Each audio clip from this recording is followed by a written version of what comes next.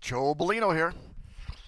Joe Bellino filling in for my old friend Paul W. Smith. Now, let me tell you, people who are listening, Paul W.'s parents were nicer than he was. They were great, lovely people. I knew them both real well for about 50 years. They treated me like kings. But today, I have another great guest, Peter Provenzano, a fellow Dago, who's also the Chancellor at Oakland Community College. Now, Peter, I don't know if you know this, but I sat on the board at Monroe Community College for 15 years. I heard that. And my wonderful friend is Kojo Quarte, Dr. Kojo, and you know him very well. Kojo is a wonderful individual, good friend, and Monroe is really blessed to have him. Yeah, he is. In fact, he was a great change for our community. Great change. Now, let me ask you a question. There's a lot of debate in Lansing around the country. Do kids need to go to college, or should they go to trade school, or should we pay off the debt? Do we go to community college? Give me your ideas on what kids should do today. So I think the evidence is very clear, and we need to do a better job as a community in higher ed of getting the word out that education is simply the way out of poverty.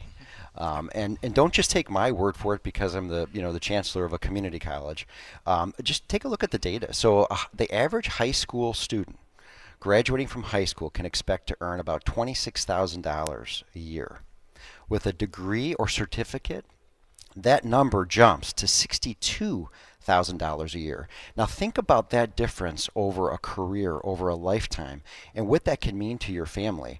And I think the key here is, and this is a real misconception out there, that you don't have to go to college to provide a great living. Well, in some cases that's the case, but on average it's just simply not true. Because when you take a look at those good paying jobs that everyone's talking about, 70% of those good paying jobs require advanced training. 70%. Yeah. And when you said education is the number one way to get out of poverty, I first heard that about 15 years ago when we hired Kojo. He says that all the time. So education. We can't prop people up by giving them. But if they go to school and they learn, they get a better job, like you said. It's so true. And today, when kids are thinking about college, now, when I went in the 70s, it was $12.50 a credit hour. Now, I had a drama scholarship, so it was free, but $12.50 a credit hour. Today, if you go to U of M or Michigan State, it's a little bit more than that. Talk to me about the expense at Oakland Community College compared to big schools. So at Oakland community colleges in general, we're a great value because we're subsidized by a property tax millage. And so at OCC, we have one of the lowest tuition rates in the state of Michigan. But layered on top of that is all of the free grants that are available through the state of Michigan. For example, Michigan Reconnect, which you're very familiar with, the Michigan Achievement Scholarship.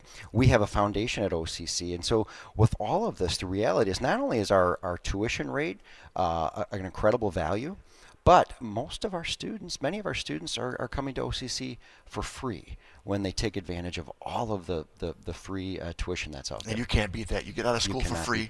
You get a great job that pays a lot more than just a high school grad, and you're not saddled with any debt. And oftentimes, at OCC, because of our size, we have about 14,000 students on any given semester.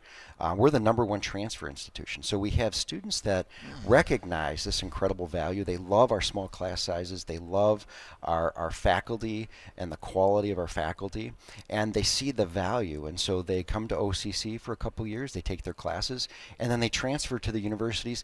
They save thousands and thousands of dollars. In fact, the average person saves over $20,000 by doing that. And our universities, when you talk to the university presidents, they love our students.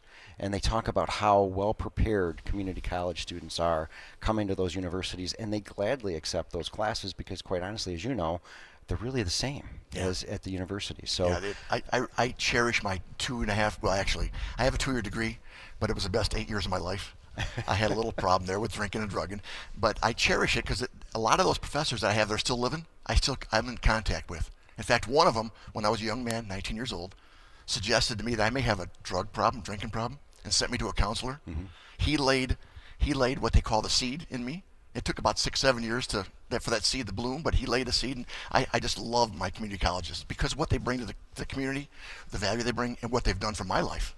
And that's one of the reasons why when you take a look at our typical student, and you probably know this because it would be similar to Monroe Community College, any idea what the average age of a community college student, at least at OC, is roughly? 32. Okay, a little bit less than that. Okay. So 25. Okay. It's probably pretty close to that in Monroe Community College. And so when you think about one of the other questions that I hear all the time is, when I'm out in the community, people say, I'd love to go back to school. I see the value. I see the difference that it would make in my life and for my family, but I'm just too old. That ship has sailed. I should have done it when I was 18, 19 years old. You're never too old to go back to school or to start school. And I tell them, the average age of a community college student is about 25. And so when you think about that, with that average, that means there are thousands of students that are older than 25. And when you look at a community college like OCC, over 70% of our students, they're working full time. And so they're juggling a job, and they're juggling a family, and all of those things that get in the way in life, right? So they're juggling this. And going back to your point, that's where I think community colleges really specialize in those support services, those counselors, those coaches that can sit down with you and talk to you about, how you keep going, and to never give up, because we all need that kind of coaching from time to time in our life. And let me tell you, I played baseball at Monroe Community College. Uh-huh. Our biggest competitor to win the championship of the league was Oakland Community College. Oh, wow. My freshman year, we beat you in the last game. My last year in high school, you won in the last game. My sophomore year, you beat us and won it. So we had some great battles with Oakland Community College, and I cherish those times. Well, we'll have to get Monroe and Oakland Community College together for a basketball game or something Actually, soon. we cut sports in the 80s. Oh, okay. Before we had a millage, and Okay. after we cut sports, we passed the millage by one vote. Oh, wow. Okay. Well, we could still get together and shoot some hoops or something. Oh, yeah, I Have a love little it. fun. Love it. Yeah. So, do you have any children? I do. I have two. And where do they go to school? So I had a son. He actually went to OCC for 2 years Good. and transferred to Oakland University. He's doing really well as a mechanical engineer.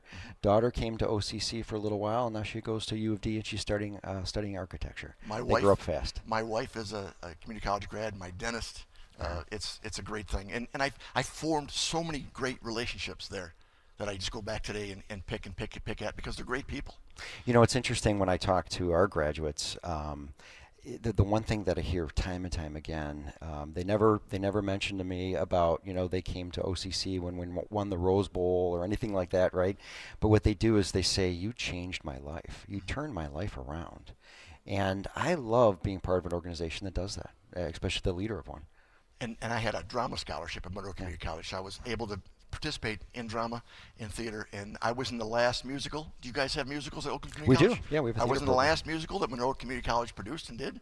It was called Starting Here, Starting Now. Okay. On stage. It was wonderful. And like I said earlier, I still talk to many of my former professors that are still living. My daughter bought a house. That was Dr. Jim DeVries, a great friend of mine who was on the board at our college for years. He died a couple years ago. After he died, she bought his house, which it makes me feel so good because Jim lived there for so many years. He was a wonderful professor of mine in the 70s, taught me so much about history. Great stuff. And you see that from time, almost all the time. Our graduates tend to stay local.